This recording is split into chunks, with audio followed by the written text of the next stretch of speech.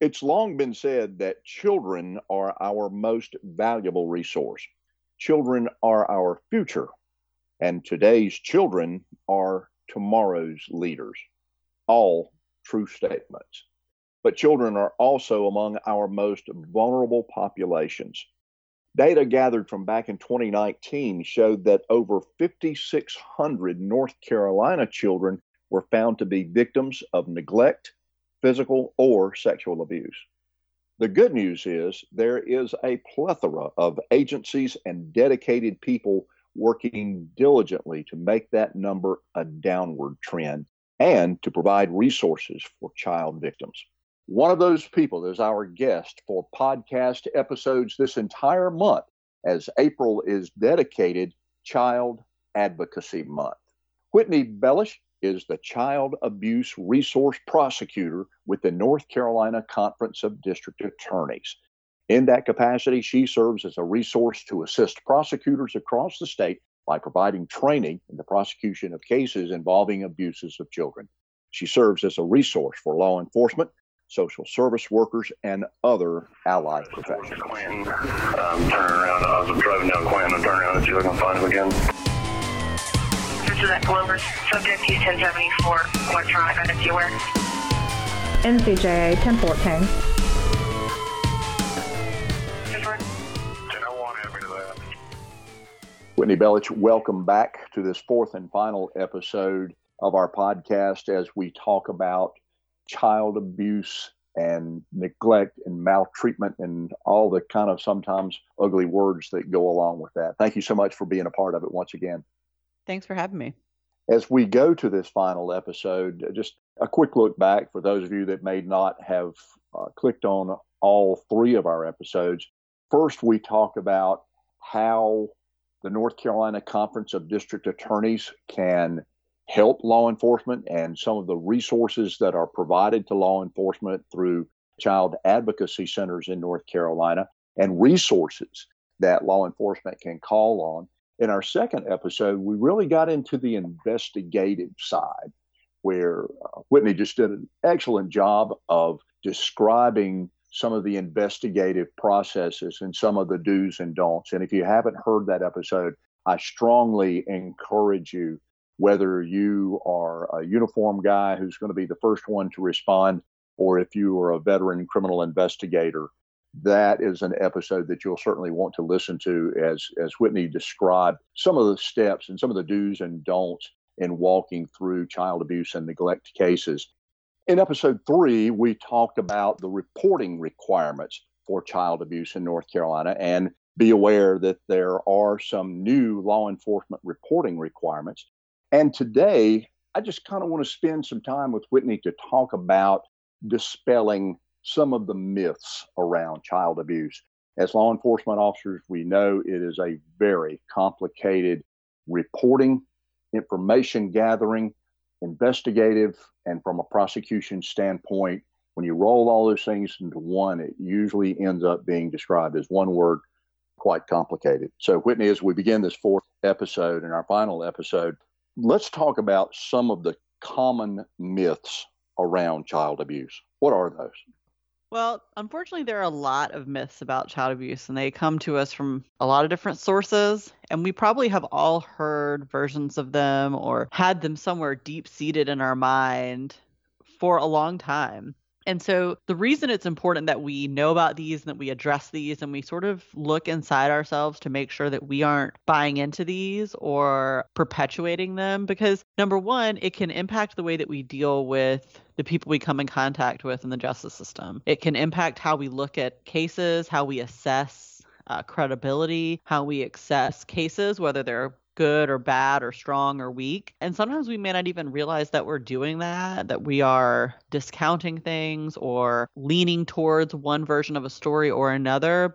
We may not even realize that we have bought into these myths. And the other reason it's important, like for prosecutors, is because a lot of times these myths are held by judges and juries that we are going to be asking to make decisions on our cases. And so we want to make sure that we know kind of what's in their mind so that we can work to dispel those myths and get to the heart of what really happened in that particular case. So probably the genesis of a lot of what we deal with now in child abuse, some of those first myths, there wasn't a whole lot of talk about child abuse before the 60s. It was sort of thought as something that you dealt with internally, you dealt with in your house, that it wasn't really going on very much. And we, of course, know, unfortunately, that that is not true. There's, unfortunately, a lot of child abuse that goes on, and a lot of it goes on in the home. So what we started with, as far as the big myths go, that we've been working to go against and to disprove, things like the satanic panic and stranger danger. Those are things that people who were growing up in the 60s and the 70s and the 80s were hearing a lot about. Well, child abuse is happening, but it's happening from them, from these other people. It's happening from these Satanists, and they get kids and they,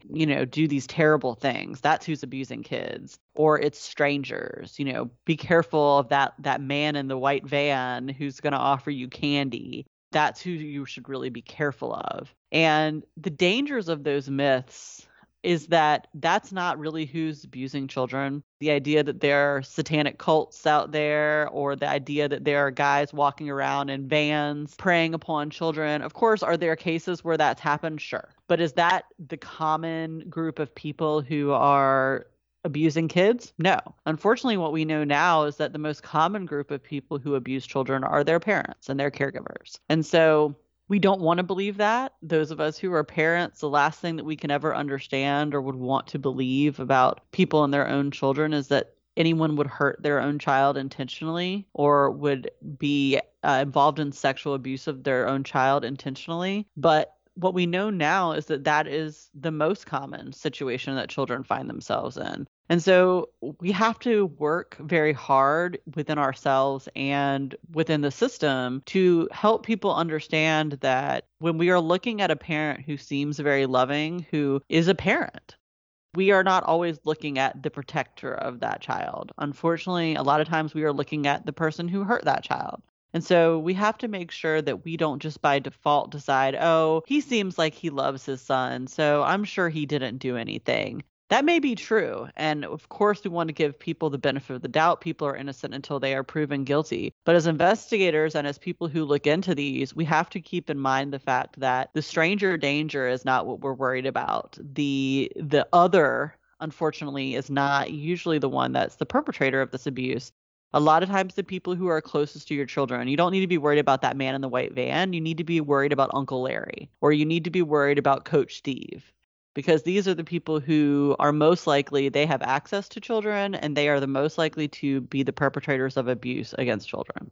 Well, and that leads me into this question from a law enforcement standpoint. And I certainly don't mean to make light of this, but when I was a puppy, there was a bayberry bush in front of our house, and it used to be cut off into little 3-foot branches, commonly known as a switch.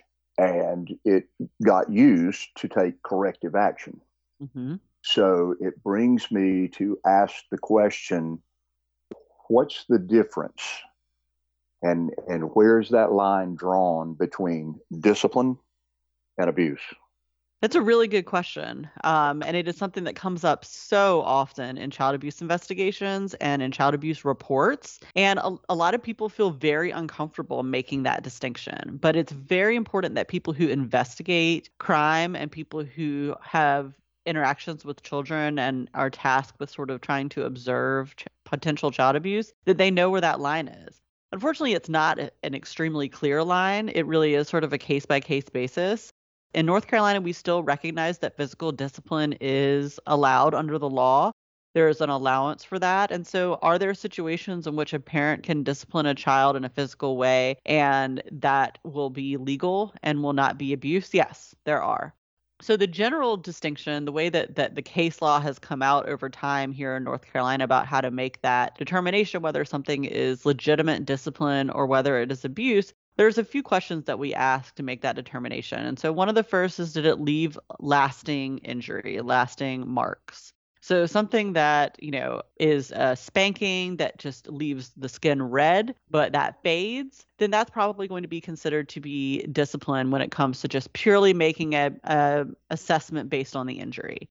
something that leaves a scar, something that leaves a long-lasting bruise. I mean, we have cases where somebody says, well, I was just spanking them, but they spanked them so hard that the blue from their blue jeans that they were wearing is now dyed to their skin, or they can't sit down for 2 days, that sort of thing. That is going to be a much more serious injury, and that is going to lean towards abuse.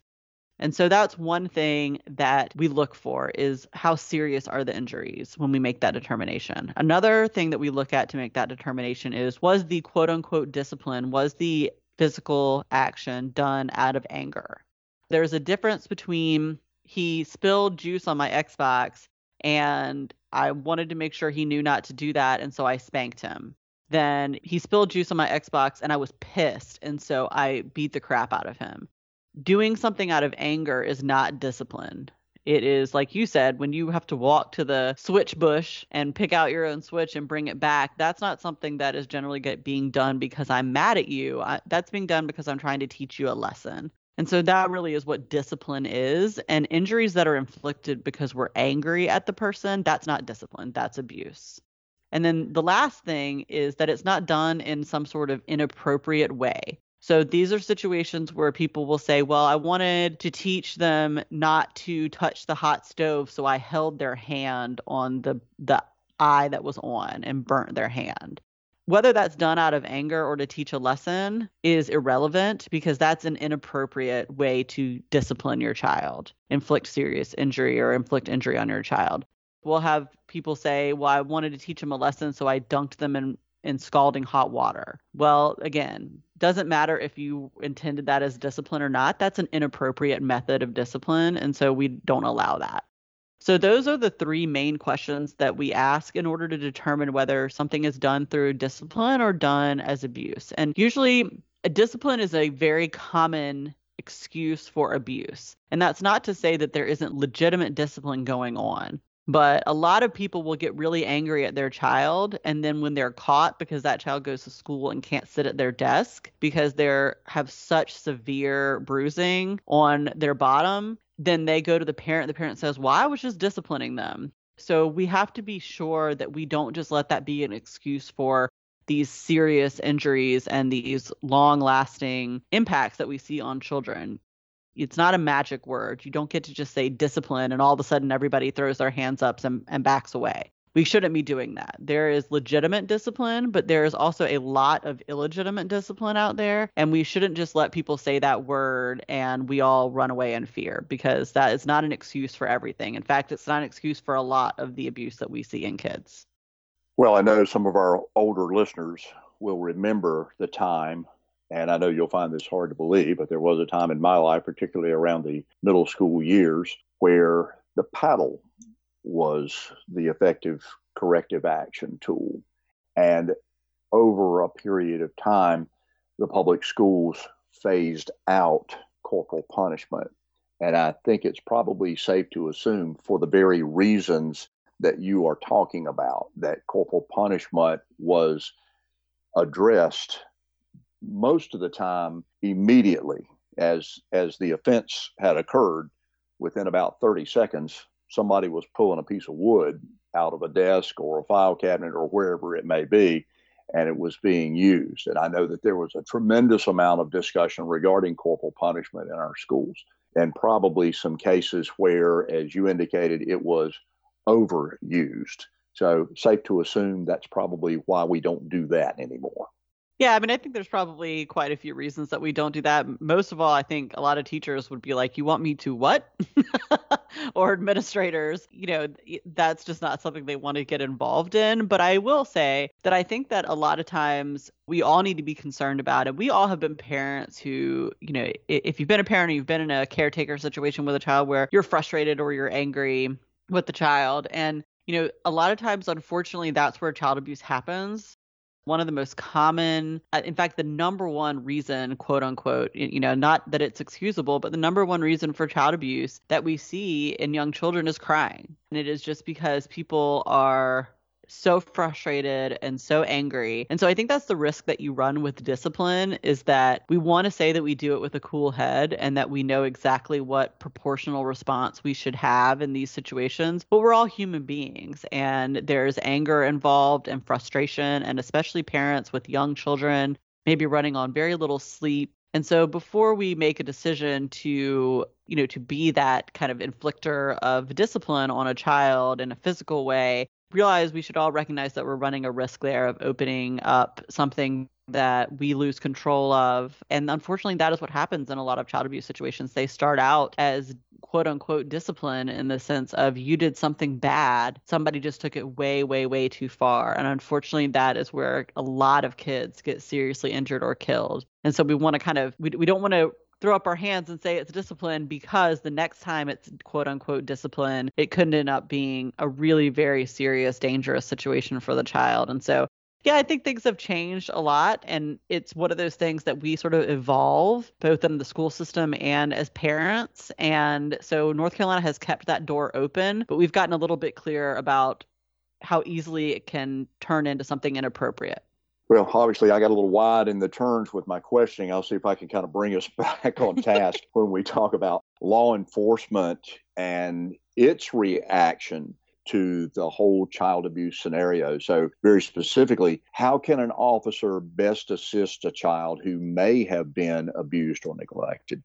So the first thing that officers can do is just to be present and believe the child. It's actually really unusual for children to lie about abuse. And so one thing that we want to make sure is that we are giving children the benefit of the doubt and not just assuming because they're a child that they can't be telling the truth and take the story of the adult over the child. That's not to say that children never lie. Of course they do. But lying about abuse is actually much more rare than we think. And so we want to make sure that we are listening to what a child is trying to tell us. It's also kind of rare that they come right out and say exactly what has happened to them. A lot of times they'll be sort of hinting about it, and they will be hoping that the adult that they're speaking to kind of picks up what they're putting down, gets what they're saying without them having to come out and say it. Eventually, at some point, someone will go through a forensic interview with that child, hopefully, and they will have a chance to bring out the full story.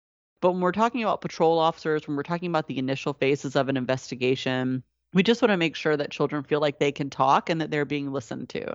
Because a lot of times children, especially that are in homes where there may be abuse going on, or who may have abuse going on in their life in some other context with a coach or somebody like that, they feel like they haven't been listened to, but maybe the only person that's been listening to them is their abuser. A lot of times, especially with these outside abusers, these coaches or teachers or somebody like that, they've been involved in grooming the child for a long period of time. And so grooming happens basically when they're trying to make themselves out to be that child's confidant. I'm your buddy, I'm your friend, I'll listen to you. I know your parents are mean and they don't let you do X, Y, and Z. I'll let you do that. And so a lot of times that's the interaction that these children have had with adults, is either positive but abusive in that sort of grooming scenario, or all negative where they're never listened to. And so we want to make sure that when we're interacting with a child who may be the victim of abuse or neglect, that we are listening and that we make sure that they're aware, even if they're not ready to talk now, that there are people who will listen when they are ready, when they are comfortable, and that we can make sure that they're safe if they reach out to those resources, that there are resources for them. And so that's really an important thing, because a lot of times it takes a while for a child to feel comfortable, especially when it comes to sexual abuse. It takes a long time for them to feel comfortable talking about what happened to them. I mean, we're talking about things that adults don't feel comfortable talking about, and we're asking these kids to feel comfortable talking about them with grown-ups. That's just a very hard scenario. But luckily, we have a lot of professionals out there, therapists, forensic interviewers, folks like that who are very good at this and know just how to talk to these kids. But we've got to get them there first. That's the important thing for law enforcement. Yeah, and you bring a very important point up about children who sometimes lie. And I know those interviews, difficult for adults as they may be, very stressful for a child as well. And depending upon where the interview takes place, a lot of times I think may determine the outcome. So if the officer asks the child a question before he or she has an opportunity to answer, there may be a parent there who's chiming in, oh, she's a little liar. He's a little liar. He's Mm-hmm. not going to tell you the truth. So, and then sometimes legitimately, parents live with their children for the most part 100% of the time, and they do know their habits. So they do know that when they're about to be in trouble, that they might embellish the truth just a little bit. And here's a law enforcement guy who shows up at somebody's door for the very first time, has never met anybody on the other side of that door, and he or she is being asked to try and determine what is truth and what is not. Got to be very difficult for street officers.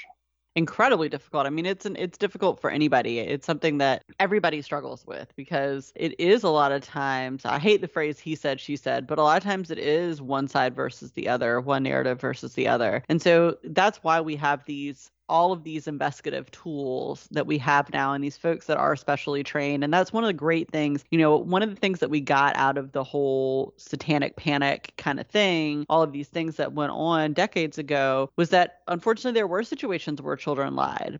But what we found out is that they almost exclusively lied at the behest of someone else. They were fed information and they just were trying to please the grown-ups and tell them what they thought they wanted to hear, tell them what they, had been kind of fed to them. And so one of the great things that we have now is that we have these forensic interviewers. They go through training, and the radar model is the main model that we use here in North Carolina. And they go through the radar model. They're trained in how not to ask suggestive questions. They're trained in how to speak with children and just get them to talk and give their narrative about what happened. They're trained to spot indications that there may be more the child wants to say or, something like that. And so all of those things, the radar model, forensic interviewing, that sort of thing, those have all come out of our learning about how children are and are not lying. And how children are and are not having information suggested to them. And so it's really important that we take advantage of those tools instead of just saying, well, sometimes kids are liars. We need to learn and take those steps to educate ourselves and how to speak with them so that we can get the truth.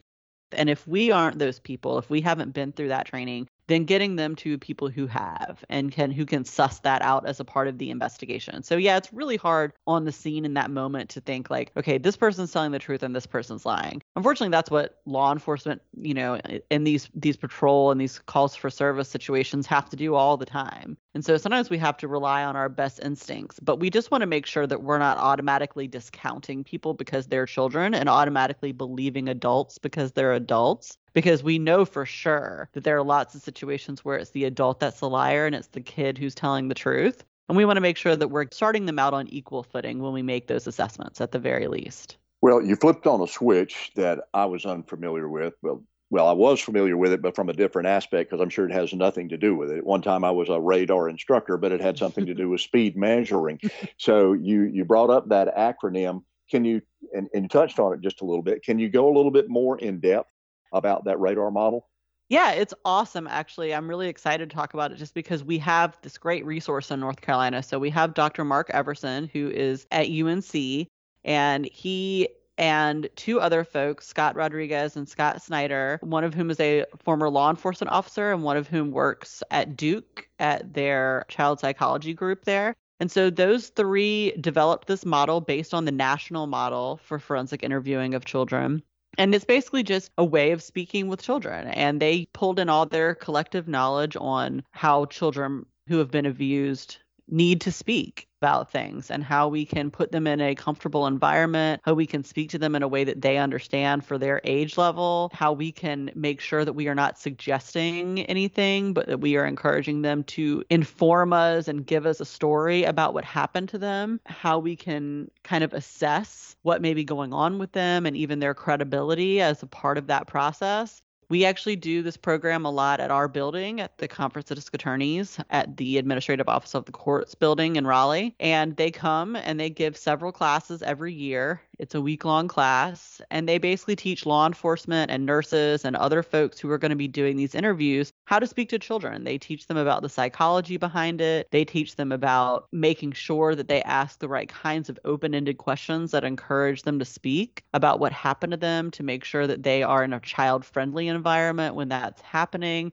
So it's really great. And they actually also have a program called First Call, which is intended just for first responders. So it's kind of like a shorthand version. They realize that these are not going to be the people who are doing a full interview of a child, but they are people who are going to be responding and maybe seeing a child that's possibly the victim of abuse and neglect on the scene in a first responder scenario. And so they also have a class that does that. So I think those are really great opportunities for officers to learn more because, again, they're things that we have learned about from these bad experiences, from these myths, from these situations that kind of invaded our brain years and years ago and just didn't let go. And this is basically teaching us on an evidence-based model how to speak to children to get truth out of them and to get full stories out of them so that we're doing justice for everybody involved. And so people that are interested in that can go to radarmodels.com. And that's radar just like the speed measuring instrument, except it's not. It's RADAR models.com, and they can find out about upcoming classes for the full radar program or the first call program. Again, we're really lucky to have these resident experts that give that class. The teachers are Dr. Everson and Scott Rodriguez and Scott Snyder, and they're just a wonderful resource for us to have here in North Carolina. And so we happily host them. I've been through the class myself. A lot of prosecutors go through it just to understand a little bit more about these kids and these interviews that we're seeing come up in evidence. Well, and I think what it does is once again reinforce the number of resources that are available to law enforcement in North Carolina. And this is just kind of like one more tool to put on the tool belt. Absolutely. That's what we try to do, is provide tools for the tool belt. Well, our time is just about up, Whitney. And again, I want to thank you so much for all of the information that you've shared with our listeners on these first three podcasts. But I think I would be remiss if I didn't go to this last question. It seems like we've talked about the backside of child abuse and neglect and maltreatment and whatever moniker you want to put on it. And everything we've talked about is after the fact. So let me just ask this one question for law enforcement guys and gals who are out there knocking on doors, responding to calls for service. Is there anything that law enforcement can do to prevent child abuse? Well, one thing that we can all do is support the mental health of the people in our community. The statistics are really clear that unfortunately, the majority of abusers do have some sort of mental health issue. They may have abuse in their past and have never gotten any sort of treatment for that, the impact of that, the trauma of that. There's a lot of other factors that play into it, poverty and a lack of resources and things like that. And so anything that you can do to help support the people in your community, the people who may be struggling, whether it's with addiction or mental health or a combination of that, those are the sorts of things that can really help prevent child abuse, and also getting involved in activities that keep kids busy after school.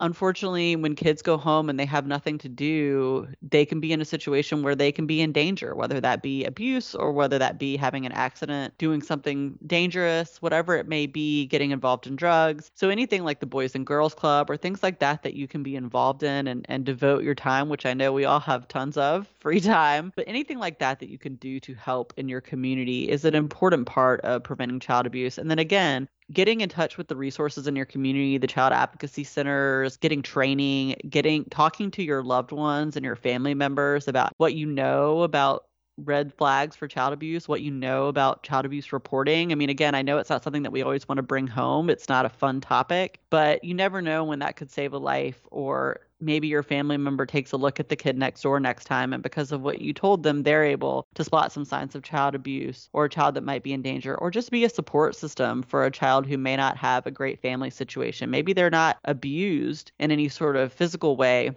but maybe they're just not in a great situation. And so things that we can do to support families and support kids in any way are always going to be things that help prevent child abuse, because they provide that support system for people who need it, and instead of being in an abusive situation.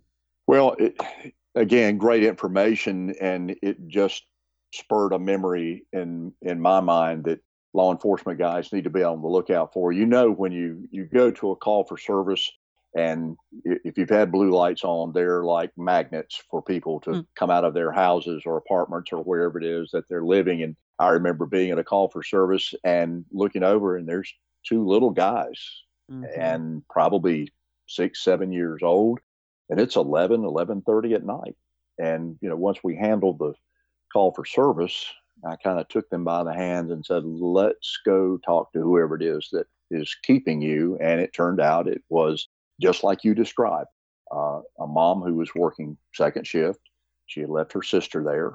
The sister got really engrossed in watching some exciting television show, and these two guys decided it was a good idea to wander outside of the house. So just a probably 30 to 45 second interaction with that lady, just to say, these kids are inquisitive. They're going to do some things. They're going to test you. You need to just pay a little bit more attention. Just small things like that can make a huge difference. It really can. I think a lot of people, we get so busy just doing our tasks at our job, but it is that sort of side effort that we make that can sometimes make all the difference. And taking that extra time, there are a lot of things that we can't control in this world, even if we want to, even if we're in the business of trying to make a difference and get justice. But there are some things we can actually do some good in. And a lot of times that's with kids, and just taking some extra time out of our day and checking on something, or making a little bit of an extra effort just to make a connection. And also we want to make sure that kids have a positive experience with law enforcement, so that if they do ever need help, they feel comfortable going to that law enforcement officer and speaking up. We're actually doing some training in in-service next year. We'll be creating a one-page resource for law enforcement that hopefully they can keep in their cars or keep on their in-car computers, that will have all their contact information for the local CACs, that will have some tips and red flags to watch out for, and things like that as well. So we're trying to make sure that we make it as easy as possible for law enforcement to reach out to those resources so we can make that difference. Yeah, and that's awesome. Whitney, this concludes our podcast series on April being Child Advocacy Month. You have shared so much valuable information on the entire aspect of child abuse and neglect and maltreatment. And we just can't thank you enough. And again, if you kind of want to give your contact information and the best place for folks to be able to contact you, we'll try to put it in our show notes as well. But one last opportunity to say thank you, and for you to give a hapless commercial on behalf of the North Carolina Conference of District Attorneys, which we have found out is an extremely valuable resource to North Carolina. Well, I've been really happy to be here, and thanks for giving me the opportunity. We do want to provide resources and assistance for everybody out there who may need it. So my name is Whitney Belich, and you can reach me at my email, which is whitney.h.belich, BELICH, @nccourts.org. And I think that'll be in the show notes as well. And if you are interested in joining the North Carolina Child Abuse Listserv that I mentioned on the first podcast, that's a great way to sort of connect with other folks that are working on this, learn about trainings that are coming up, discuss new cases that may impact how you investigate your cases. Or if you just want to shoot me an email with a question, I'm always happy to help in whatever way I can. Same with all my other coworkers at the Conference of District Attorneys. We are here to support you, to support the ADAs that work with you. And so anything that we can do to assist you, if you have a multidisciplinary team that works in child abuse cases, we regularly work with those. And so I'm always happy to do that. And so are my coworkers. And so you can check out the Conference of District Attorneys website. Just Google North Carolina Conference of District Attorneys. That's probably the easiest way to do it. And all of our contact information is on there, as well as some other resources. Well, this concludes our series of podcasts spotlighting Child Advocacy Month during April. Our goal here was to help you be part of the solution concerning child maltreatment. The North Carolina Justice Academy offers multiple training opportunities throughout the year. Also, a good Google search of child abuse resources in North Carolina will produce websites for agencies dedicated to this cause. My thanks once again to Whitney Belich, who is the Child Abuse Resource Prosecutor with the North Carolina Conference of District Attorneys. And until our next episode of NCJA 1014, stay safe. Subject T1074, electronic identity aware. NCJA 1014.